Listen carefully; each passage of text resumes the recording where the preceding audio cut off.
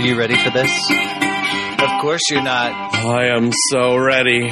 Of course you're not, listener, because this is yet another episode, a special Rapidfire episode. So we'll play that. So nothing. We have no hot drama, no guests. It's just me and Dave doing as many questions as we possibly can in one episode. And you'll hear the rapid fire. We're done with the question. We're going into the next one. That's how we're going to separate them. Yep. Would you just, it's all question on answer action.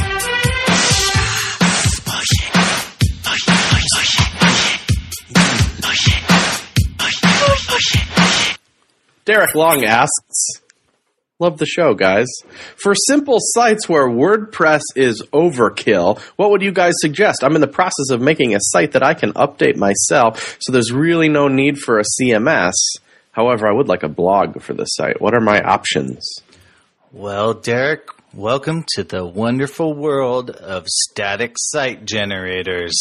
Yeah! You could talk about them. I think they're cool. I actually didn't even think about that when they read the question. But really? That's all I think about now. I'm like, how could I not do this with the database? But, dude, static site generators, I mean, it's sort of, I had a friend, Robert, kind of describe it as hearkening back to the day where we did like Dreamweaver templates and stuff like that. But it's totally different. Basically, you make a site and then you run a Ruby gem against it, a compiler. Sort of like how we're compiling, HTML with Haml, or compiling CSS with Sass, or compiling JavaScript with CoffeeScript. Now you can compile websites with Jekyll. And Jekyll is actually, it's made by the guys at GitHub, so you kind of know it's pretty good. There's also other, there's Node-based, PHP-based. This one's Ruby-based. It's just a gem that you install. You say gem install Jekyll, and then you say like Jekyll server or something, and then it just starts running, and it'll compile your site when you save changes. So, so you would write a blog post in something like Markdown, and then when this compiler runs, it'll take your template, which you created, which is a separate file, and this Markdown, which you created, which is your content, and like squish them together into what ultimately gets served to your website as an HTML file, right? Yeah. It's like, so you get like layouts. A layouts directory and a posts directory, and you fill those with layouts and posts. And your layout is going to be like a more advanced version of your header footer files for WordPress. You know how you have those like stubs. So this is going to be like one layout file that you just say, like, it's like a liquid tag, I believe is what it is, and it just says content, and then your content fills into there. It's beautiful. And then the advantage being it's really fast, number one, because you're deploying static files, so your server needs to there isn't even a database on your server. What you push to your server that gets is just static files only. Yep. That's why they call it a static site generator. So 100% secure. There's nothing to hack. There's no database in there. No hacks, totally secure. What is going on? Okay, so but yeah, it's totally awesome. I think I'm in the process of moving my blog over to that, and probably by the time this is out, it will be done. So you could kind of, see how I'm doing. But yeah, man, it's just HTML. It's cool.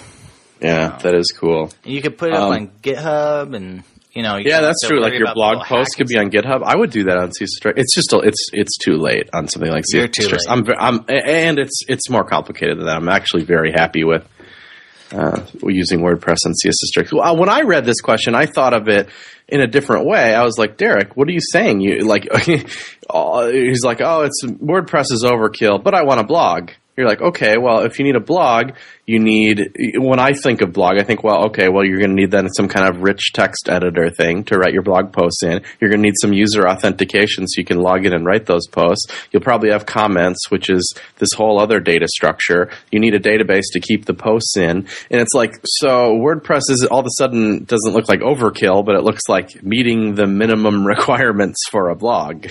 Yeah. So I don't know. I understand. So this is something I've done too, Derek. I've been in the past, like somebody, we were just contracting out to like a small site, and they're just like, dude, it's really simple. And I just did an index.php and a single.php, and that was it. And then you just do like your normal WordPress loop. You don't even install plugins. You could, I mean, why not install like an SEO plugin or something? But yeah, man, WordPress is about as easy as it gets, and you get some power. But what do you? I don't know. Or sometimes we have sponsors on the show. I almost thought for a second that this is one of the guys, one of our friends that we talked with at Squarespace is named Derek too, and I was like, I wonder if this is like a disguised Derek who was like. Anyway, we're gonna not do maybe we'll hold that off until we for sure have as a sponsor. But I think using something like Squarespace is an alternative. Yeah, it's just whatever gets it done. I think if you're stalling out, and gosh, I hope I hope you finish your website before we got to this question. But if you're stalling out on that decision, just go with what you know. That's sort of the rule of thumb there. Yeah. Cool. All right. Well, here we go. Ooh, next question comes from Juan Ortiz Zeforis, and he's asking, I'm building a personal site and I want to use it for a font that comes installed on my Mac. Can I just use CSS at FontFace, or would that be illegal? I read the Apple documentation, insert link here, and did what they say, but it hasn't been very helpful. So I'd appreciate some information about font usage on the web. Thank you very much. So I wonder what font it is. Like, what comes? Is it? I bet it's like Helvetica New or something. Like, you can't like totally count on that being available on all. Yeah, or on all. I don't know, like Trahan or Adobe Garamond or something. Yeah, Papyrus. I don't even know. It's like something that it's installed on most Macs, but he wants to make sure that it's looks just like that on all computers, which you could do through at FontFace if you wanted to. So the question is it illegal to do that? Which so you would just go find the font file on your computer, and you'd go over to Font Squirrel, and you'd drag it into Font Squirrel and get all the versions you need for it. Number one, Font Squirrel has a blacklist. So if they know that it's an illegal font to do that on, they just won't let you do it, for one thing. Not that you couldn't still get it done. There's other ones that don't have a blacklist that you could still do it on. Aren't we just going to say it depends on the font? You just got to look at the terms of uses for the font, which can be probably a little hard to track down. I mean, what is the terms of use for Papyrus? I have no idea. Yeah, I don't know. I would say if you don't know if you have a license for it for the web, don't do it. Assume that you don't. Yeah. Assume that you don't. Unless, if you didn't download it even if you downloaded it from freefonts.com, if it didn't include a web font version, then assume you don't have the license for it and you have to, purchase a web. A lot of times they come as a folder when there's a text file in it or whatever that just says what the license is. Yeah. Yeah. Well, you know what? So you could also, and this might mess up your site, like line heights and everything like that, Juan, but maybe specify that one first and then get a font you can use second in your font stack. I know we did that for Reagan's site once a long time ago. We used Universe, which is not, it's a font Reagan owns, but it's not a font that everyone has. And so we specified that first in the font stack, and then we fell back to something like Helvetica or something after that. Sure. And that's an awesome way to get around it. Because if you think most of your visitors are going to have a Mac and it's in their font stack, just specify it. That's probably the best thing you could do. Because Reagan sort of, not everyone has Universe, but enough designers and people who like fonts and stuff are going to come to his site, so they might have it. So, that was, it's not illegal to specify a font in your font stack. No, it's not. Those font stacks. So when Dave says font stacks, literally in CSS you say font family, and then you list like Helvetica, and then you say comma Arial or whatever. So if it doesn't have Helvetica, it will just fall back to Arial. And the web does this really well. I think we even talked about in the Tab Atkins episode, it can do it character by character. Like it will try that one particular font, and if the next character isn't present in that font, it'll fall downwards to one that does have it. Which is why, like, when you put a snowman character on the web, it will for sure be a snowman, because it will just fall. It will keep falling back until some default font that does have the snowman character is in it. It's amazing. Very cool. But yeah, like, they used to be more popular. Now that font face exists, people are like, "Screw font stacks! I want my font to be everywhere." We understand what you're saying, Juan, but just the best sentence was Dave's sentence where he said that if you're not sure, don't do it. Yeah, and if you want cool fonts to be web fonts, i.e. Gotham from HF&J, the best thing you can do is not steal. Because they can, it's sort of like, do we want HF&J or, Huff of Farah and Jones? Okay, you're right. Or Farah Jones? Anyway, those guys, HFJ. If you want them to release Gotham as a web font, like, then they need money to do that. And then if they're spending money on lawyers to hunt down people who illegally steal the font and put it up on, stuff like that. So that's, you're preventing it from being accessible for everyone. So in my humble opinion, I side with the typographers. I tend to, because the more money they get, the more quality fonts we can use on the web. That's my opinion. Amen. Boo. Next question. Cool. Parvez and Sorry links up an old CSStricks.com post where it was a technique I posted on responsive data tables. And what we mean by that is that, mobile devices or really any device with a really small screen has a small screen.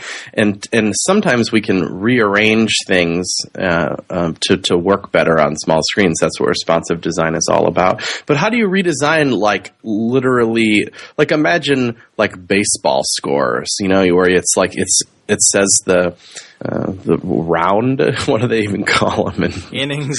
Innings, yeah. Sports. Welcome to the and then Shop the two Talk teams Sports in the podcast.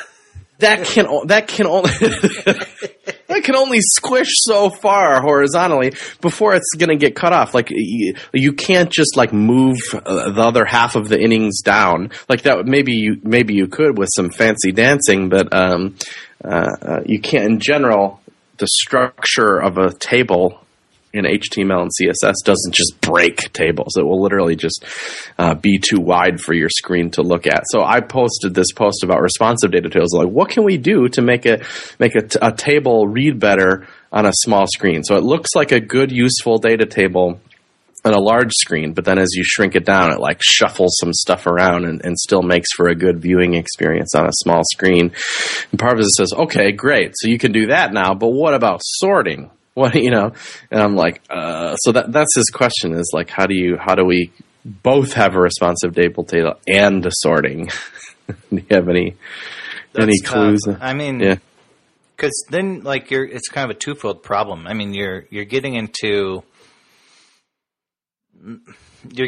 like viewport size, like squishing a table down and having too many rows or whatever. And then you're also getting into like touch targets, like, it's easy to like slam a table and make it really small. I can do that.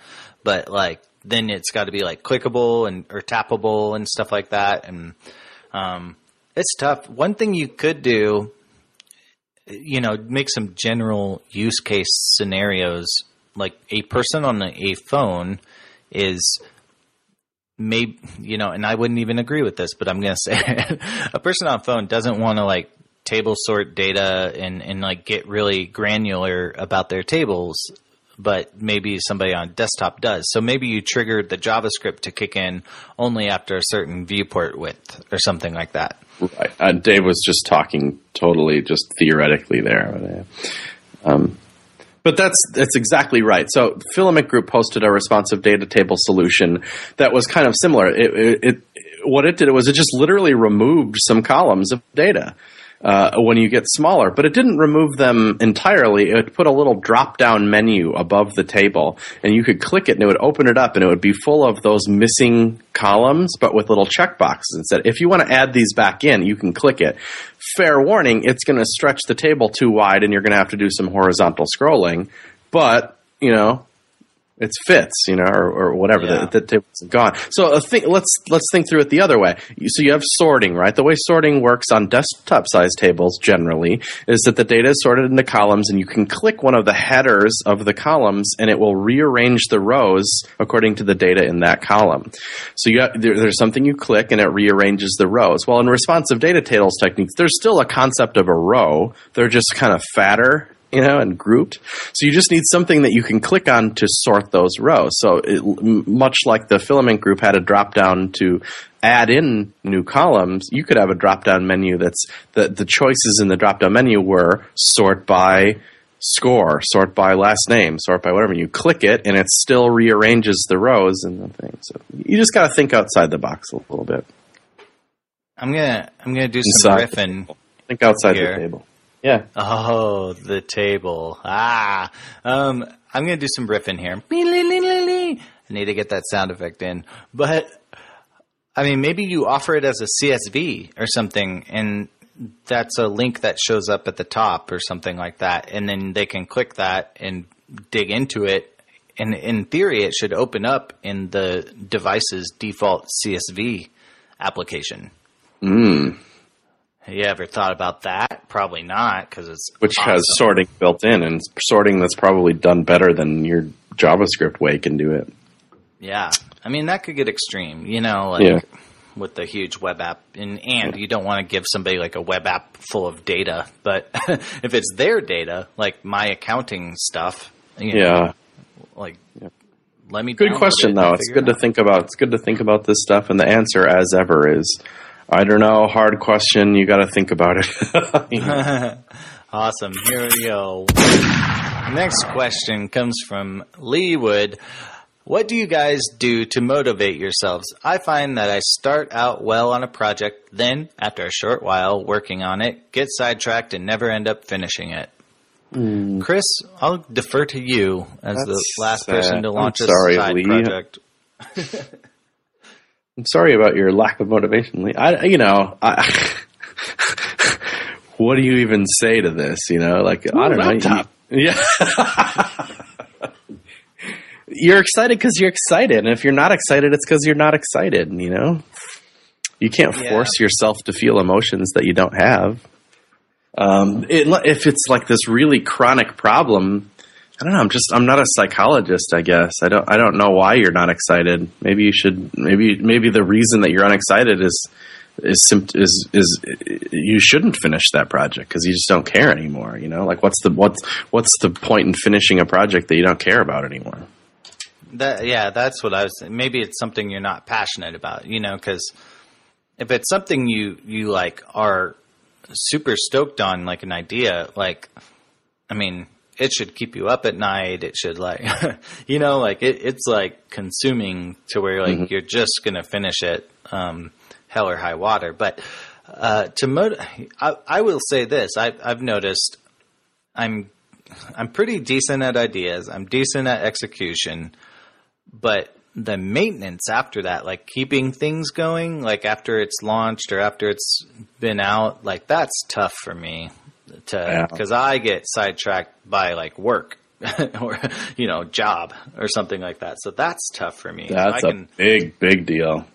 Isn't it? I don't know. I'm just now realizing, hey. One of the ways I can do good at CSS tricks is I'll come up with an excuse like if I update this, it's like free new content. I'll literally repost it. It's a new thing. I've done that before on CSS Tricks. I'll be like, hey, if I'm going to spend the time to update it, I want as much content points for I want to feel as good about this as writing a new blog post because I did just as much work updating as I did. So I try to trick myself into the updating it is equally worth writing a new blog post. I definitely have problems with that. It's a big deal for companies too. This is a random story, but have you ever seen the Chosen jQuery plugin that makes select elements into way nicer select elements? No, that sounds cool. It was made by a company called Harvest, which has been a sponsor on CSS Tricks in the past. They released it, so you know what a select is, right? You just click in it, and there's a drop-down menu, and you pick something out of it. I have seen this. This is an awesome way. This is awesome. Yeah, it's way out of date. It is, huh? On GitHub. Not way out of date, but like there's another library that kind of forked it and is taking it a lot further. And I shouldn't even say out of date. I think it works fine. It's just kind of one of those things where look at on GitHub, right? Are you on the page? I'm not on the page. Yeah, how many pull requests and issues are there? Hundreds, right? 274 issues, 45 pull requests. Wow. So, they kind of just let that thing go, hey? Who's running this thing? Dave Rupert? Waka, waka, waka, waka, waka. Hey! I mean, just about. But no, that's indicative of my same problem is like, oh man, okay, I gotta stay motivated to keep it going. Like the support side of it, Fortunately, things like FitVids are like 60 lines of code, so it's not that hard to keep all up in your brain. It's really kind of sad when you forget how your own stuff works, which happens. There's only so much place you can keep, like we even kind of talked about at Wufoo and SurveyMonkey sometimes that the app is so big. There's no one person that really groks the whole thing. Right. Which is it's a weird thing. It's easy to lose parts of it. Anyway, we got sidetracked there. Let's kaboom to the next one. Yeah, no, I hope that helps you, Lee. I think you just got to stick with it and make sure it's a good idea. But I'm just going on a soapbox here, but don't consider abandoning a side project a bad thing, because it's you probably learned something while you were, getting into this idea. Maybe you're I need to relearn some JavaScript library or something like that. That's all a net gain.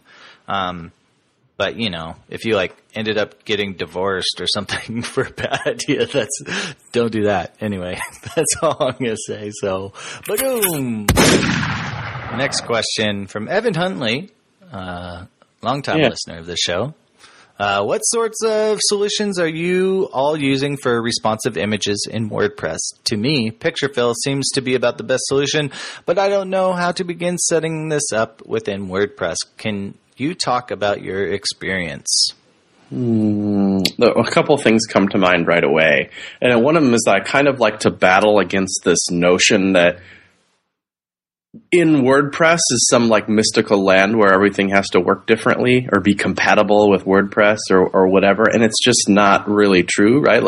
A solution that works outside of WordPress will work in WordPress too. It's not that, It's not this mystical world. But at the same time, WordPress does give you some cool benefits that maybe we could harness here for our advantage. And the big one I'm thinking about is there's a built-in media uploader in WordPress, and it's constantly getting a little better. I know it's in their sights to make really better in one of these releases. But one of the things it already does is if you take a big 2 megabyte image and you upload it, it can make different sizes of it automatically. You can have WordPress do that. By default, it at least makes one. It makes a little thumbnail size of it.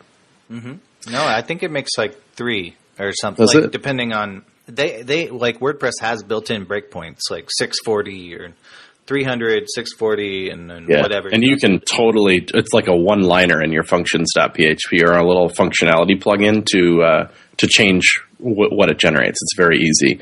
And how cool is that, right? That's one of the biggest problems with responsive images at my point. I want to get this going on CSS Tricks. I want to get something going on to deal with responsive images there, but I only have one copy of all images. I don't have the 5,000 images that are around on CSS Tricks blog posts. I don't have them all in 5 different sizes. But I could maybe leverage WordPress to make some smaller versions of it for me. I could have it run through or something. But yeah, I don't know. Where are you? Where's your mind headed with this?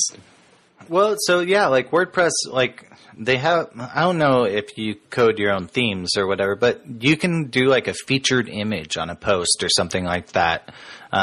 I would argue like your content images, like your in-post images, are probably going to be smaller and less of a big deal, you know, in general, like like a screenshot or something, but that's not necessarily true.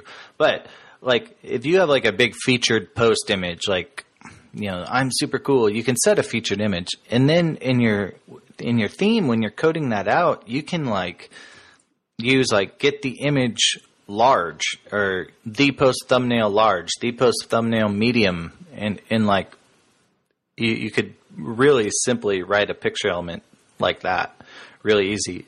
Yeah. And then it's a matter of doing some JavaScript. But like Chris said, you got to do it all through the uploader.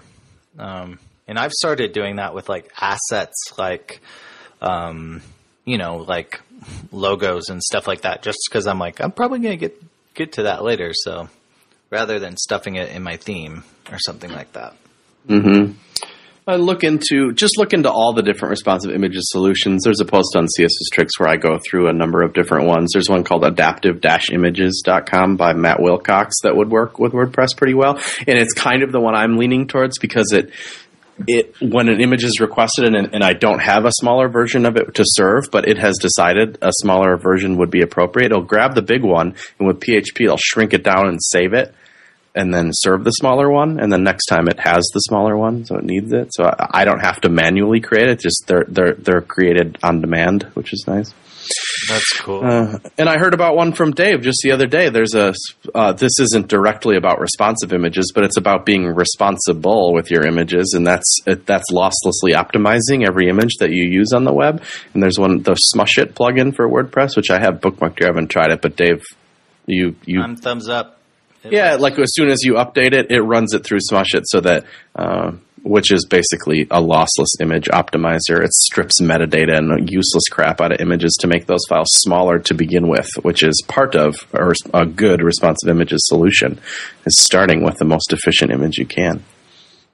Yeah, we this is maybe a deep dive, but like on Type Foundry, when we worked on that site at Paravel, we were making these big banner graphics, you know, PNGs, but they're only like 3 color, and they came out to be like 20K after we smushed it. And they're like, I don't know, 1,300 pixel wide images. And we're, you know, that's like insane. And sure, I could like serve a 8 kilobyte image, you know, but I guess we're just in the place where, wow, we got a really reasonable image size for nothing, for just, you know, choosing less colors. I don't know. There's lots of choices you could do in the future, Evan.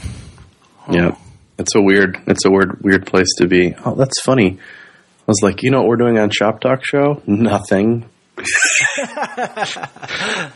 I made all these featured images 250 by 250 when I uploaded them, but it looks like they're just being served at 125, which is WordPress doing that automatically.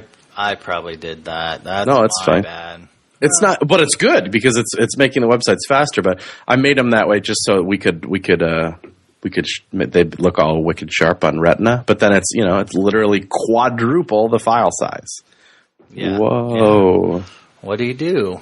Well, cry right now. Yeah, this is like a hot topic for a reason right now. All right, let's do the next one. Bobby Leary. You want to read this one, Chris? This question deals with back-end, PHP/MySQL, and front-end jQuery. I guess I didn't need to read that sentence. If you have a form with a set of checkboxes, and you store the states of those checkboxes, either checked or unchecked, in a database, and you're saving that value, like as soon as you check it, it uses the jQuery Ajax function to save that value to a database. Then how do you load that page for the first time? How do you initially load those checkbox states? On the initial page load, do you use PHP and MySQL to load in the data and set the checkbox's value? Or do you use jQuery Ajax to go grab the data? So, you know what I mean? Yeah. I'm gonna have to think this through as to what I do. I can say what I would do. No, you go. Yeah, do your. Okay, I would think in general, like, yes, the page load. You should have a little bit of PHP on that page that grabs that value from the database and puts the right value in the checkbox when the page loads. I mean, it seems like, at least that seems like the traditional way to do it. But then you are kind of writing things twice. You're writing, I don't know, you're writing it in two different kind of places, really. I don't think there's any problem necessarily with load the page, then use jQuery Ajax to go get that value from the database and bring it on the checkbox. But here's the thing. Make sure that you don't even show that checkbox until you know the value is the correct value from the database. Don't load all your checkboxes in the markup and then fire an Ajax request to go get the data and then change all the checkboxes value. Can you imagine how wonky that would be? All of a sudden, all the checkboxes just switch values. You're like, whoa, what was that? Just hide them until you have the data. Had taken over. Like a robot is now controlling the screen. Which yeah. Is true. I would rely. I'd do the same thing. I would rely on the PHP to show the data. And my angle on that would be if you have any events binded to let's say a checkbox, every time you uncheck a checkbox, a cow walks across the screen or something like that. Yeah, which everyone's doing these days. That event would then fire, if you went and got the data, the JSON data and pulled it back in. So, I've also, in the past, I've done, sort of where it didn't matter. I stored the data in local storage and then, on initial page load or site load or something, I would load in the data, but I don't know if that was a really sturdy solution, to be honest. Yeah, I can see that though. Yeah, I would think theoretically, I don't know if this holds up under today's development standards or not, but a lot of times you use you make everything work without Ajax, right? So you have these checkboxes and then there's a submit button. And if you click the submit button, it posts that form to a URL that's ready to accept that post data. And then that script saves that stuff to the database. And all that happens when you add Ajax on top of it is maybe the submit button hides. And then when you click that button, it still posts the data to that same script. But it just happens asynchronously or whatever. It just happens in the background through JavaScript. So you don't really have to write things twice. It's just nice. It just happens automatically with the Ajax style. You know what I'm saying? Yeah. So final word. I mean, are we gonna do? I think do initial page load using PHP. Seems like the sturdiest way. Yeah, you got a fallback built in. You've got straight up. It's only one trip because the PHP would have to run anyway. So, yeah. Anyway, so that's all I'm going to say there. There you go. Hey, here we go. Another question from Evan Huntley. You win our 2-question prize. That's all I got. That's amazing. I've never heard that one. Surprise! The soundboard was full of surprises. All right. Evan, thanks for coming back. Your question to us is, with regard to responsive design, again, you must be into it. What are we polyfilling media queries for IE8 and below? Or why are we polyfilling media queries for IE8 and below? Are there devices out there with smaller screen size that are running any older versions of IE? Can't we just serve IE8 and below users flexible grid, given that media queries are a nice enhancement for the modern browsers we find more commonly on non-desktop devices? This is becoming kind of a soundbite lately. Why bother? There is no mobile IE8. Right? There's no mobile IE7. There's no mobile IE6. So why do we use things like Respond.js or whatever? That's the one that polyfills those, right? Because it doesn't. But Evan, just because there's no mobile version of it, there's still 13-inch laptops. There's still 11-inch laptops that run Windows XP that bring it up at a really small resolution, right? It's not because it doesn't necessarily have to be a mobile device. It could just be a small laptop. Yeah, I think, Or just don't do it, and I agree. Yeah. I would say don't do it. I mean, would be really cool to like not have to think about it, and they just work like with Respond.js or something like that, which works really well, I'll say. But I just like the idea of giving them a degraded experience. I will say, I think Windows Phone 7 identifies itself as IE 7 or 8 or something like that. And therefore, like if you're building anything off of that, you can get in a pickle. But whatever, I don't know. It's not a huge deal. So it's probably not a great browser there. But again, that has like not even 1% of the market share. So I wouldn't even worry about that one. IMHO. So what? Okay, so we'll just leave it at that. But I mean, Evan he does bring up a good point, and it's a worthy thing to be talking about, and that's that whatever. I'm not even going to say it. We already talked about this. Somebody at a CSS summit. I saw in their we're fans of them at the show, but somebody equated it to necrophilia, like to get polyfills for IE8, but and below. I liked that idea. just like you're really a dead. You're trying to animate a dead corpse. Yep. By sticking it full of stuff. You're trying to stick a dead corpse full of stuff. Yep. Don't. Yeah. Dang. All right. Here we go. Good segue. Josh Reeves, Sass question for you. I love the idea of putting my media queries directly in line with the selectors they apply to. What he's saying there is literally you can use nesting in Sass, which is one of the, it's a little underappreciated feature perhaps. It just feels really great once you've been writing nested CSS for a while. You can put a media query right nested within there. So if you might say dot page wrap width equals 80%, but at media query max width 600 pixels and then not even put dot page wrap again, right? Literally the same syntax as a media query, just put width equals 100%, and it will bubble out that media query and know to write that, move that media query out. It's I know it's hard to explain code exactly on the radio, but it's neat. You can nest media queries just like you can nest the rest in Sass. But what he says there is, but in my output file, I get the media query syntax repeated every time he does that. This is adding unnecessary bloat to my files as opposed to all my pre-Sass workflow, or just adding it once at the bottom of the style sheet, putting all your media queries, or just like one big media query at the bottom of the file, was a little more efficient because the media query wasn't repeated a bunch of times. So, and then he says, I've resorted to just adding him at the end of the CSS file.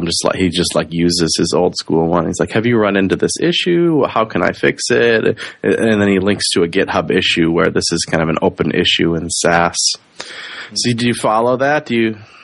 Yeah, so I've run into this problem before, actually. Like, what you do, it's so easy to just be like, LI, background color pink, and then your at media query or at media screen and min width 900 pixels, background red. It's so easy to do that. And then you look at the generated CSS, or you're trying to work through it, and it's just like, whoa, what's happening? We recently got into a position we were doing that, and we kind of were just like, because we were handing it off, we had to convert it to CSS, just straight CSS. They weren't working with the compiler.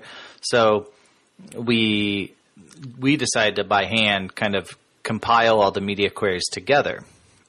So, but part two of this story is, are you ready?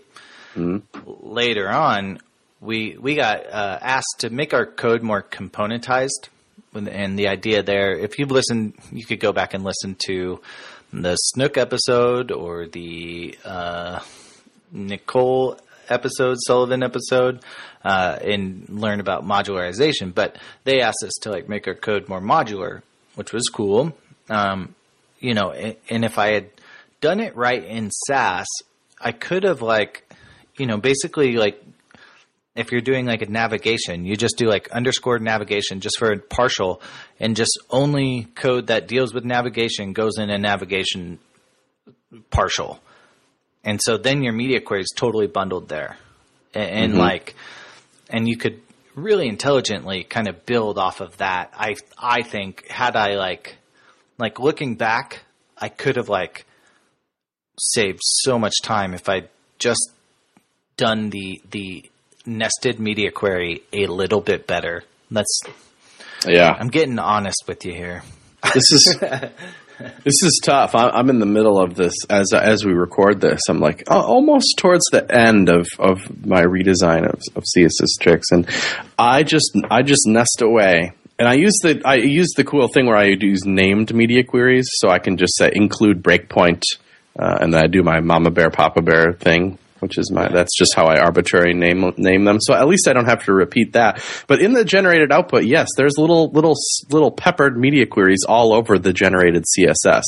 Number one, yes, that feels a little weird. It does seem a little bloaty, but it's a repeated string, and a repeated string is just the kind of thing that gzip eats for breakfast, right? So it's it's not that big of a deal. It doesn't increase the file size that much.